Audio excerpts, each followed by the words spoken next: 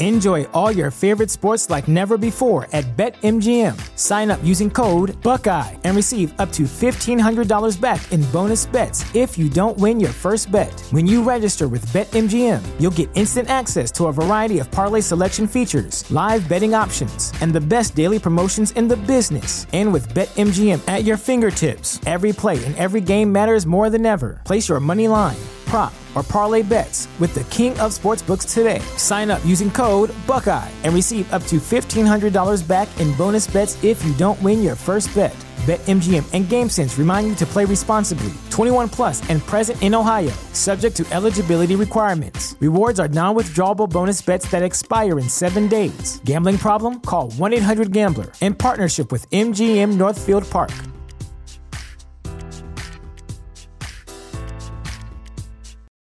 For the ones who work hard to ensure their crew can always go the extra mile, and the ones who get in early so everyone can go home on time, there's Grainger, offering professional-grade supplies backed by product experts so you can quickly and easily find what you need. Plus, you can count on access to a committed team ready to go the extra mile for you. Call, click Grainger.com, or just stop by. Grainger, for the ones who get it done.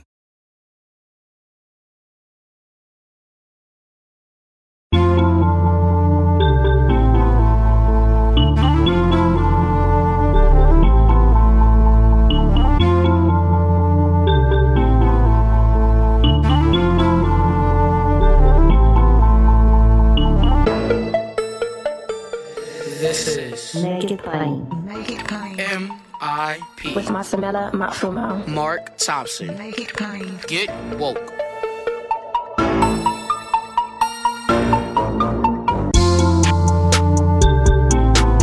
God bless you. Get woke. Folks, MIP is now COVID-free, meaning free to all subscribers as we navigate this pandemic. We're thinking about everyone, and we've got to get through this together. So for a limited time, no fee to subscribe to Make It Plain on your favorite podcast app.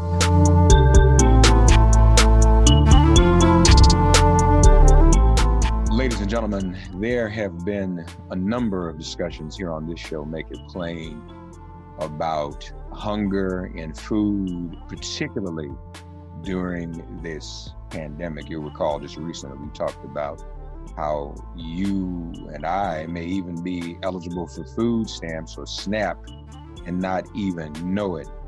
But the broader question ultimately becomes, what about food and security in the middle of a pandemic? What do we do about it? How can we address it? How can you and I even help, for that matter? So we want to talk about that. We have with us Lori Clevenger today, the U.S. Programs Director for the Grassroots Action Network, and our dear friend, no stranger, she's the Senior Director of Programs at Why Hunger, Allison Cohen. I want to welcome both Lori and Allison to Make It Plain today. How are you both doing? I think we're doing okay. I'm doing well, Lori. I'm doing well, staying healthy.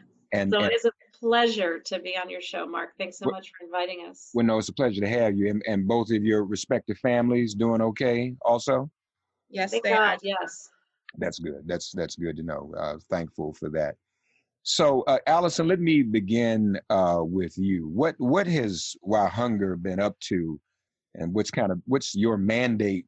You know, I asked folks before we went on there, I asked Allison if she had a new title as a result of the pandemic. But but I have to ask, what Why Hunger do in a moment like this and in a crisis like this?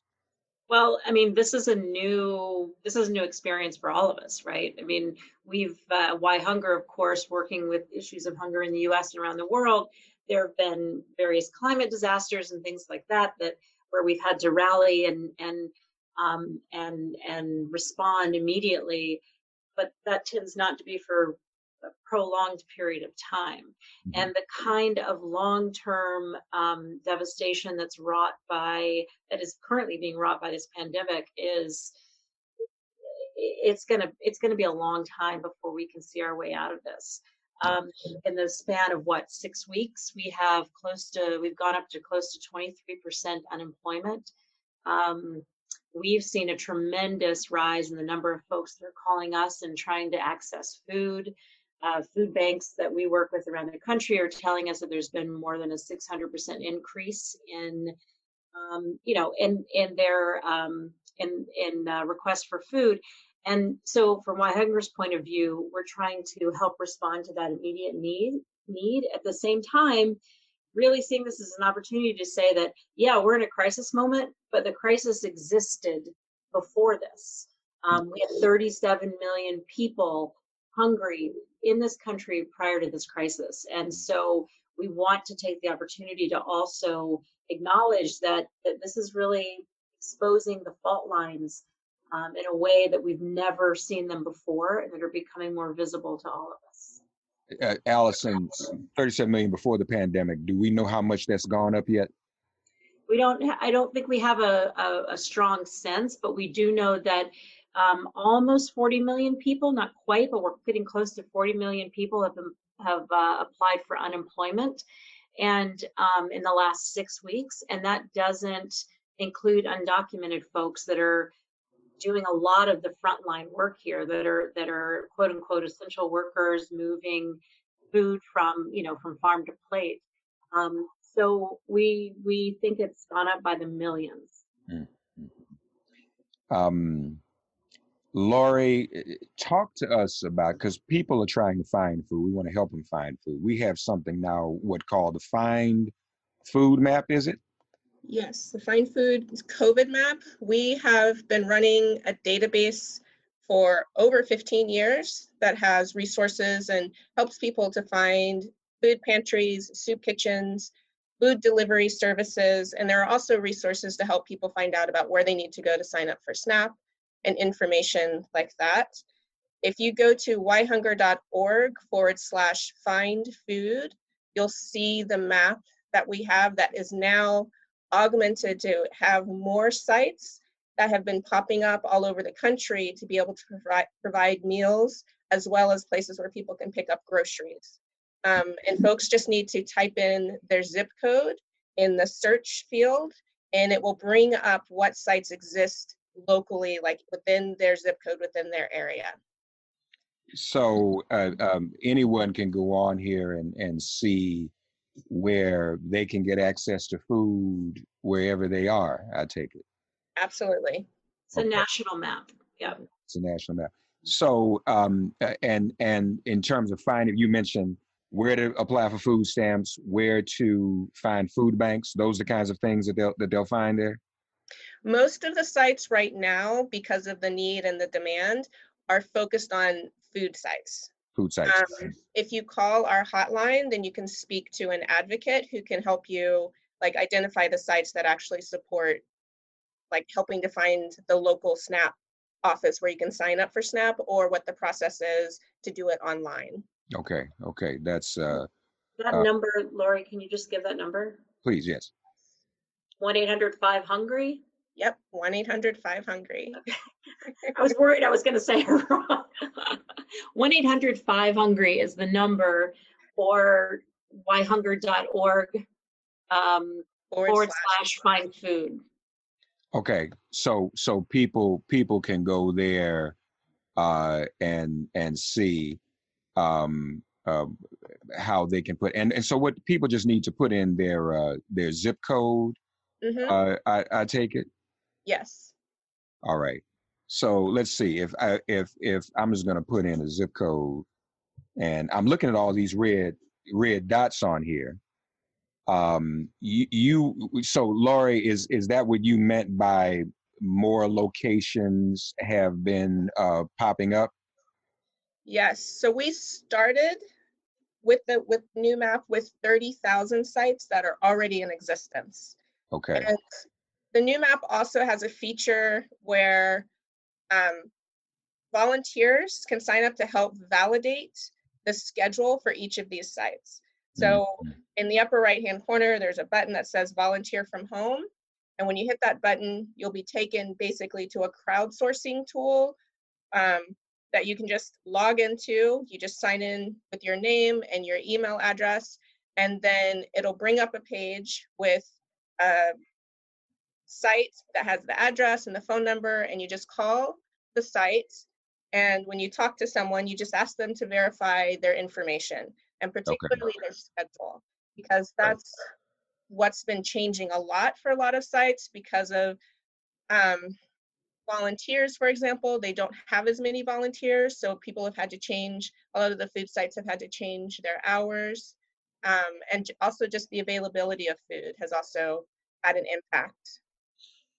So we really, really need folks all around the country to sign up to volunteer. And you can volunteer half an hour a day, or you can volunteer, half an hour a week. It's really, it's an amazing volunteer opportunity for folks that can't and don't want to leave their home, and they can really, really contribute.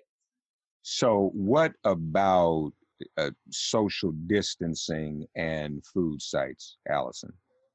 How is that navigated? Yeah, it's everyone is taking it in different directions. So we've seen some folks that, for instance, in New York City, the school food, what has formerly been the school food sites, they have designated certain number of schools throughout the city that are providing free food, and they're expanding it not just for children, but anyone, an adult, anybody can come by and find food in those locations. So that's one example of a change. Another example is that some organizations are moving to mobile delivery, where they have not, in the past, it's been a place where people come and to a particular building, and now they are distributing food, outside of their building in different locations, and actually moving around and moving to more of a mobile delivery system. Okay. And just a whole variety of different ways to kind of meet this rising demand with all of these barriers. Laura, when we talk about the food that's available at this particular time, healthy food, I presume, is that, and is that, how easy is that to sustain?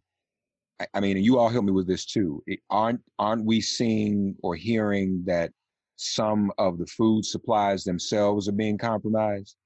Talk to us about that and access to healthy food, even at some of these sites. Mm-hmm.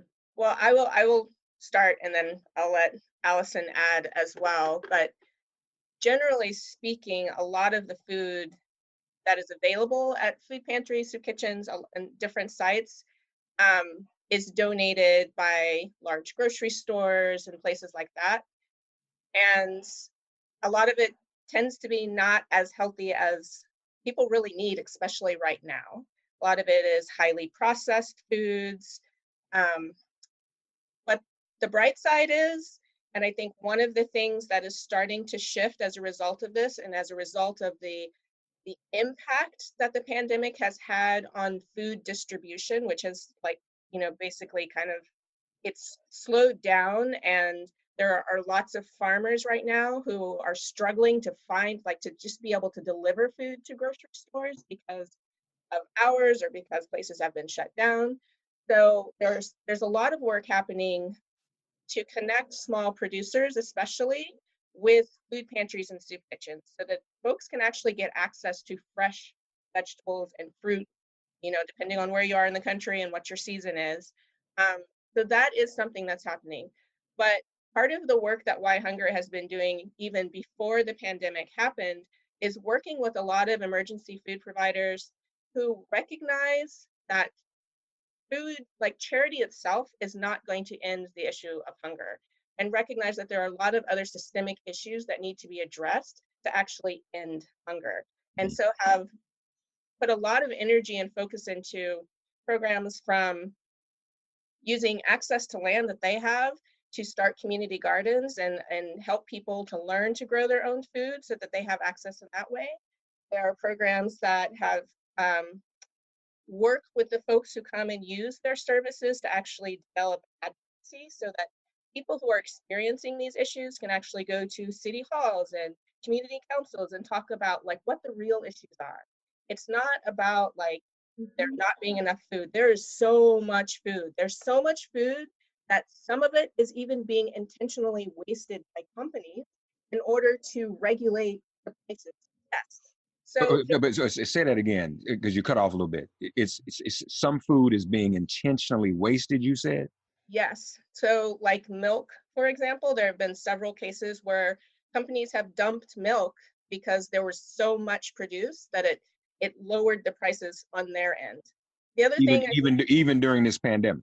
yes, yes. One of the things, Mark, just to compliment what Lori said, one of the things we've been working on with Senator Gillibrand's office is an amendment to the CARES Act, the one that the USDA has been championing, that is about getting some of that food that is being dumped and wasted to food banks and food pantries. So the USDA has proposed a program where the large distributors that are part of this food supply chain would get funding in order to be able to purchase from farms and then take it to food banks. This, of course, puts a lot of the money back into the pockets of the big food industry. And Gillibrand's amendment to this is to connect farmers directly to food banks, cuts out the middleman, and allows the farmer to capture a greater percentage of that dollar while getting good, healthy, fresh food directly to the food bank or the food pantry. And we believe that this is critical, and we also believe that it will help us to rebuild some local food and farm economies, and that perhaps it can open the door to a different kind of food system that isn't so vertically integrated, that is very much reliant on relationships, on communities, on the value of really good food. Allison, what's your take on the stories we're hearing? And I think all that's great. I mean, and I'm going to go back more into that later, but what's your reaction to the stories we've been hearing about supply lines? And yeah. does that impact the stores that would then contribute to the food sites? Yes, definitely. And I think that's why there's been this emphasis and this shift to, we've got all these things that are happening, right? We have people that are working along the food supply chain that are either out of work, or they're being considered essential workers and still having to put themselves at risk. You hear about this in the meatpacking industry in particular. Right. So you have the food chain workers that are suffering. You have the small farmers that are accustomed to selling directly to restaurants or directly to farmers markets, and they're having some of those markets that are being closed down, or restaurants are closing. So you have those folks, and then you have the significant increase in unemployment and numbers of people. Significant. We're talking 600% seeking food. Some have never ever been in a position of needing to get emergency food before. And the U.S. government's response with SNAP is just not enough. And so we have this opportunity to rethink our supply chain. That's going to take political will. It's going to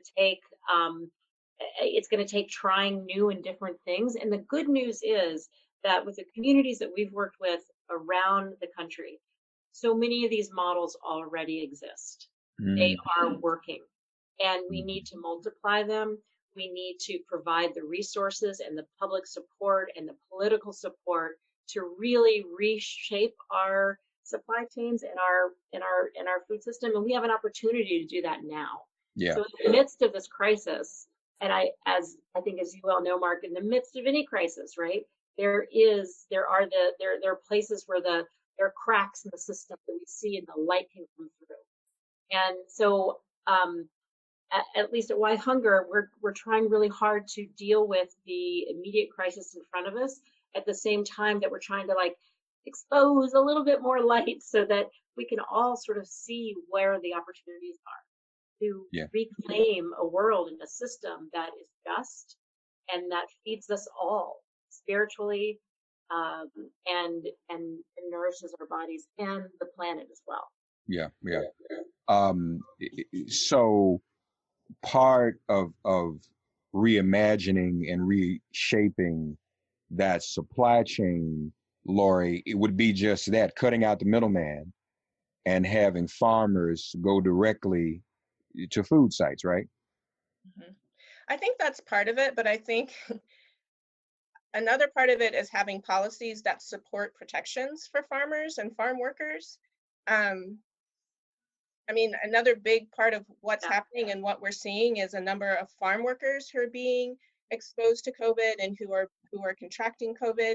And a lot of that has to do with just people like farms not enforcing, people practicing the things that they need to practice themselves, and also not providing the materials like masks and gloves and everything that they need to be able to do that. And that is happening because there are no legal protections for farm workers. A lot of our farm workers are here growing, that like they're doing the majority of the work. And though they're not documented, they're still doing all of that work, and yet they're being treated more or less like prisoners. I mean, in many ways, a lot of the agricultural practices that we have and the ways that we don't honor and respect farmers in general, but especially our farm workers, is echoing back to times of slavery. I mean, being able to treat people with such little disrespect. I mean, that's not even getting, that's not a strong enough word, but like not seeing or acknowledging their humanity, their right to be here, and let alone acknowledging all the work that they're doing to make sure the rest of us are being fed. And can we just point out that these folks, sorry, it might be the same thing you're about to say, Allison, but like a lot of our farm workers, a lot of the people working in the food chain, along the food chain, were the same people who are dependent on these emergency food services before COVID hit. And now they are the ones who are like, the impact for them is so intense because now there's like, what, maybe 40 additional million Americans who are trying to get to these services. And these folks, a lot of which may be undocumented, are afraid to go to these services to get access to food. Like, it's unacceptable. It's really unacceptable. So to be clear, Allison, you've got farm workers and those who need food.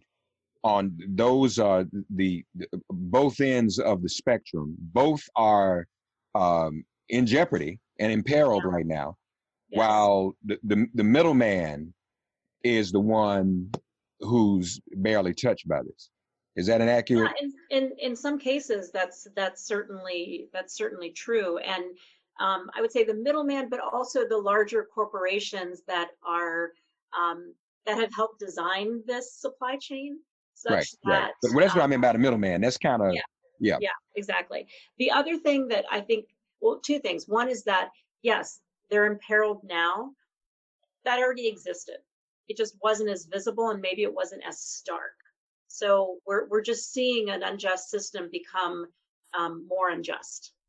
That's number one. Number two is you cannot take race out of the equation here. When you look at even, purely look at the numbers of folks that are at most risk, the highest number of cases of COVID, it's people of color, right? And we're seeing that in indigenous communities as well, Latinx, Black communities, that these are the populations that are suffering the most and are most at risk. So it's a real opportunity also to further expose the kind of insidious racism that we're still dealing with. In this country on a structural level. Needless to say, but we'll just say it. Access to nutrition is probably a factor in terms of staying healthy, even in a pandemic. Yeah.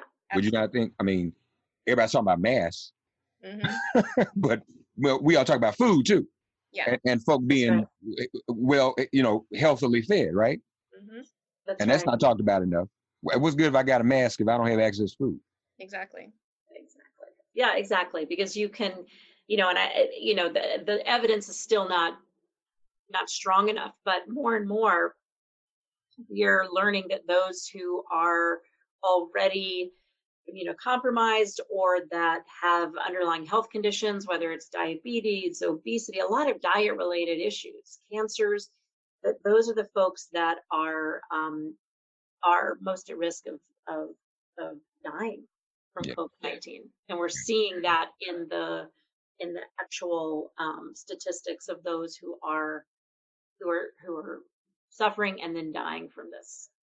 So if we don't start talking about an alternative system of supply soon enough, the one which you both described as ideal to me, if that does not happen soon enough, and if the current system we have begins to falter even more because of people being exposed and illness and dying and everything else, Yeah.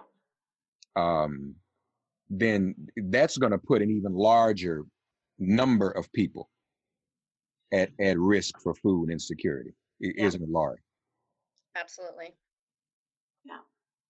Yeah, I mean, we're hearing even the World Food Program, which I'm not usually 100% in alignment with, but even the World Food Program is saying this is the first time in 80 years that we have had global food supply chains that have come to a halt.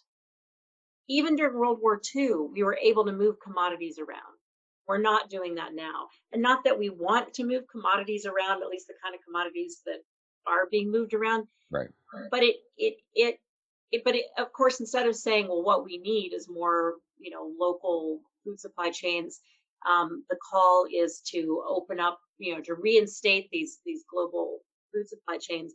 But the point is that it is the first time in 8 decades that we have had a situation where global food supply chains have come to a halt.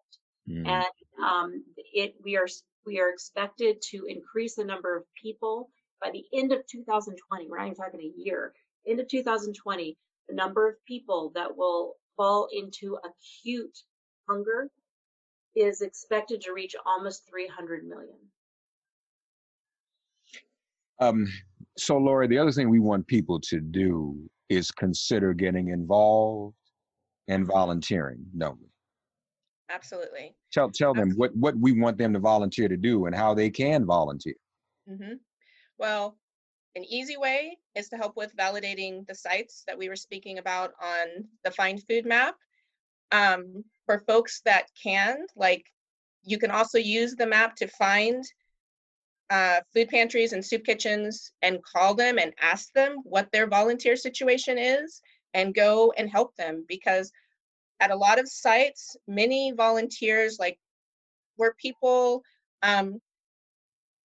who are retired, who had time to be able to do that, who no longer, just to protect their own health, can do that. So a lot of places don't have the number of volunteers that they need to be able to do the food distribution, to ensure that people are keeping, the 6 feet distance, which is hard because, it's even on a regular day, at a grocery store, for example, it's so easy to forget. Right. And find yourself right face to face with someone. And then, so it's important to have volunteers that are helping with that. It's important if folks can have the means to be able to buy food and make donations, things like that. And then also for community gardens, I think this is actually really, really, really important, because to the point that you were making earlier about the increase in the number of people, as Allison was saying, are going to experience acute hunger, having access to community garden spaces to be able to grow their own food, or to work with a lot of community gardeners, they grow more than they need for themselves and their own families and want to be able to share that, and to make it possible for those folks also to be able to make donations to their local sites that are distributing food for people. And there are lots of ways that people can get involved. Some of them, again, you can stay at home, help us validate sites, and find out about community gardens and emergency food spaces in their communities, and just call and find out how they can help there. Yeah, yeah. And we've got what, about 100 people or so now that have signed up to volunteer from home with Mhm. their phones to help us validate and add new sites that are popping up to the Find Food COVID-19 map. We need thousands. So, and we need them all over the country. Yeah. So again, whyhunger.org/find food and click that button that says volunteer, or click the button if you need to find food. All right. Um, this is very important. I don't want to gloss over this. I'm going to go back for just a minute. Allison, you mentioned um, um, mobile food access, right? So some of these sites are able to do delivery. Yeah, there are some that are doing delivery to in an urban area. It's a little bit easier, and these mobile sites have, or the mobile distribution has happened a little bit more quickly, where they can go to a senior center, for instance, or they can go to an apartment building. Gotcha. There are a few cases where folks are able to go directly to homes in rural areas, but more than likely, folks that are used to food banks and food pantries, they're used to having people come to their site, are finding ways to package, like Campaign Against Hunger in Bed-Stuy that you visited, Mark, with me a few years ago. They are setting up different sites strategically throughout Bed-Stuy where people can more easily come and don't have to, and can also social distance. So the difference is that folks that used to do kind of a grocery store style, come and choose what you want to eat, are having to package things and provide a package of food, as opposed to letting people choose. So that's an unfortunate piece of all of this, but it's necessary for people to get food. And when you have organizations like the Bed-Stuy Campaign Against Hunger, um, and the Mother Hubbard's Cupboard in Indiana, they know what good food is, and so they are working hard to ensure that there is, the food that they're packaging is of the highest quality that they can get. Lori, Allison knows this. When she comes on with me, she makes me impatient because she says these things and they're beautiful and they're necessary and urgent. But I want it now. I mean, we got to do something. This is if there was ever an opportunity to do something from a learned position that we're in now, from a learned experience. We have never experienced this before. And this won't be the last time. We might go back out in the lockdown. This thing comes back in the fall. And I think we also have to be honest with ourselves and know that this probably will not be the last pandemic we ever see. All right. So it seems to me it makes perfect sense to start to change the system and the structure of food access and food security and food distribution and supply lines and all of that right now. Why don't we just do it, Laura? That's a great question. I mean, why don't we just do it? Let's just do it.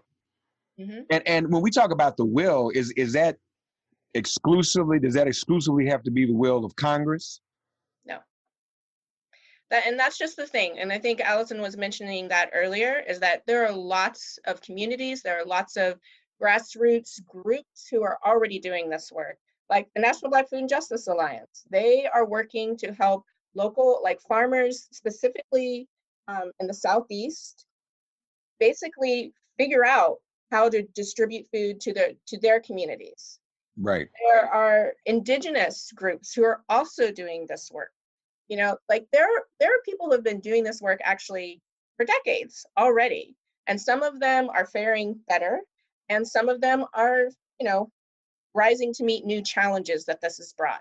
But Right. there are already people doing this work. And I think the way that we create those changes is to support those folks and to look at them and look at what they're doing and how they're changing their practices. Like trying to buy from local farmers whenever you can. Like if you have the means and, transportation, like all of these, there are issues like that some people have that some others don't. But for those of us that do, like, being able to go to a local farm and buy directly from the farmer, getting involved in community organizations that support community gardening, for example, and making sure that people have access to land to be able to grow their own food, learning about the different policies, the legislation that prevents us all from having a little bit more say and a little bit more control in the whole process of how food is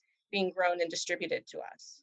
So not only, Allison, in closing, do we want people to volunteer to go to whyhunger.org/findfood. That's right. That's the right website, right? whyhunger.org/findfood.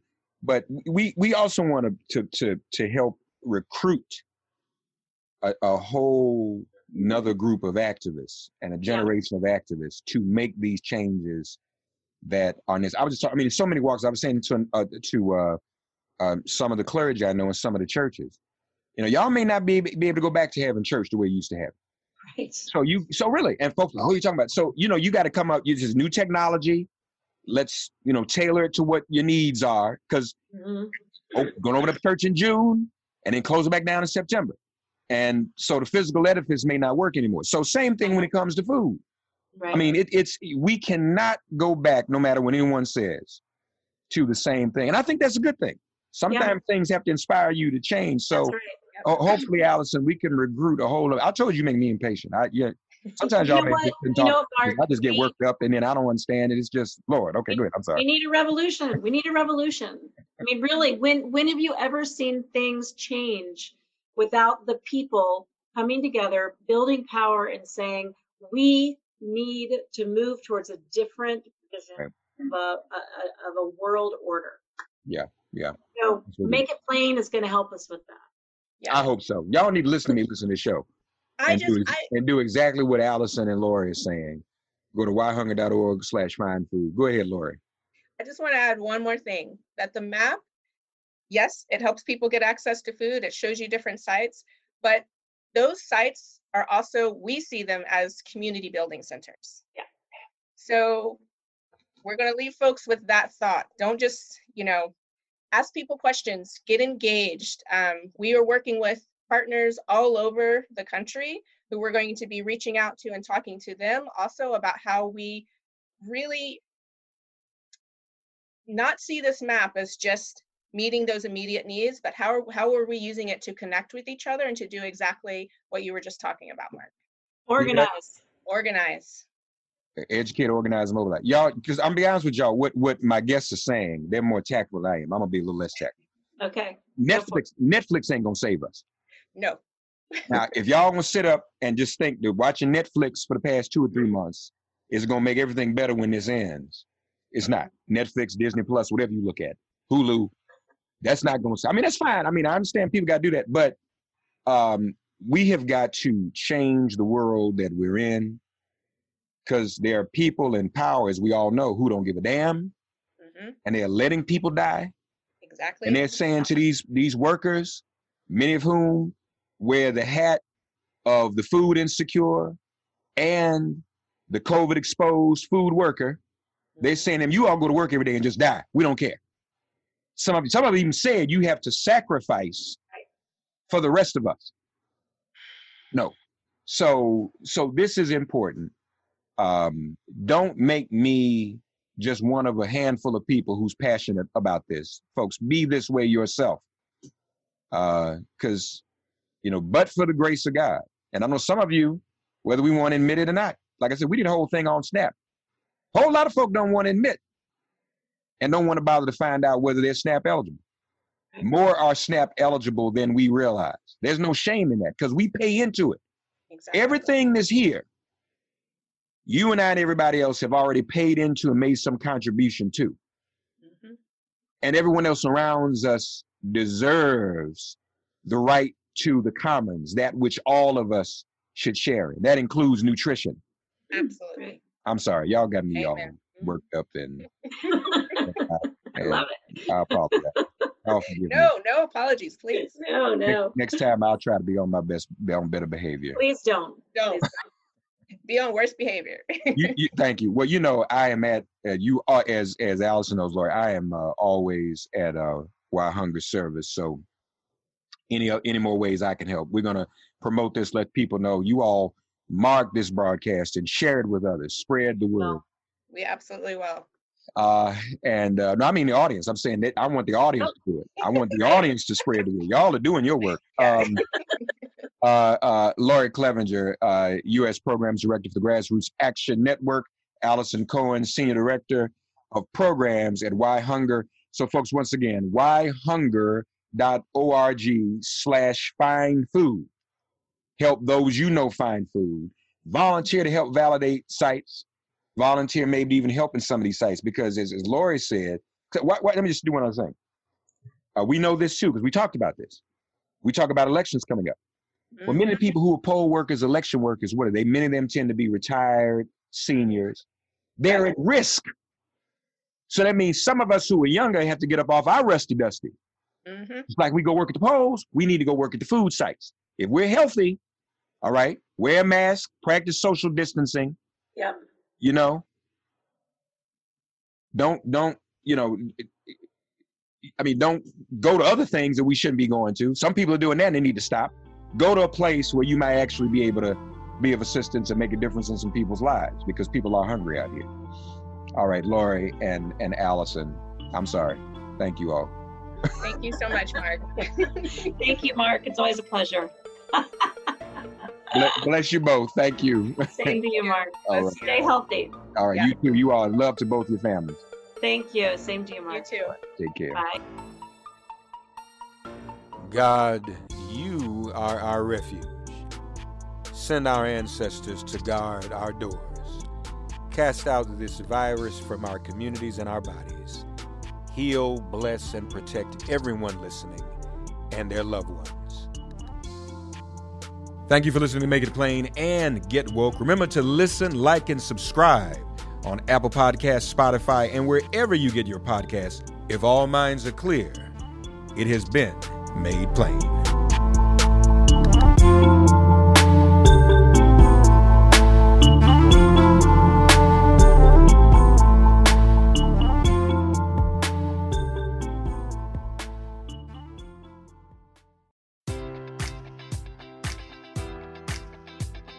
Enjoy all your favorite sports like never before at BetMGM. Sign up using code Buckeye and receive up to $1,500 back in bonus bets if you don't win your first bet. When you register with BetMGM, you'll get instant access to a variety of parlay selection features, live betting options, and the best daily promotions in the business. And with BetMGM at your fingertips, every play and every game matters more than ever. Place your money line, prop, or parlay bets with the king of sportsbooks today. Sign up using code Buckeye and receive up to $1,500 back in bonus bets if you don't win your first bet.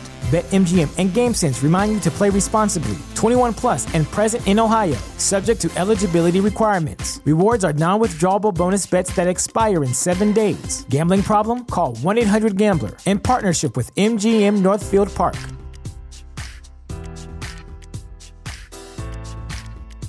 Support for this podcast and the following message come from Corient. Corient provides wealth management services centered around you. They focus on exceeding your expectations and simplifying your life. Corient has been helping high achievers just like you enjoy their lives more fully, preserve their wealth, and provide for the people, causes, and communities they care about. As one of the largest integrated fee-only registered investment advisors in the U.S., Corient has deeply experienced teams in 23 strategic locations. Corient has extensive knowledge spanning the full spectrum of planning, investing, lending, and money management disciplines. Leverage Corient's exclusive network of experts to craft custom solutions designed to help you reach your financial goals, no matter how complex they may be. Real wealth requires real solutions. For more information, connect with a wealth advisor today at Corient.com. That's Corient.com. Corient.com.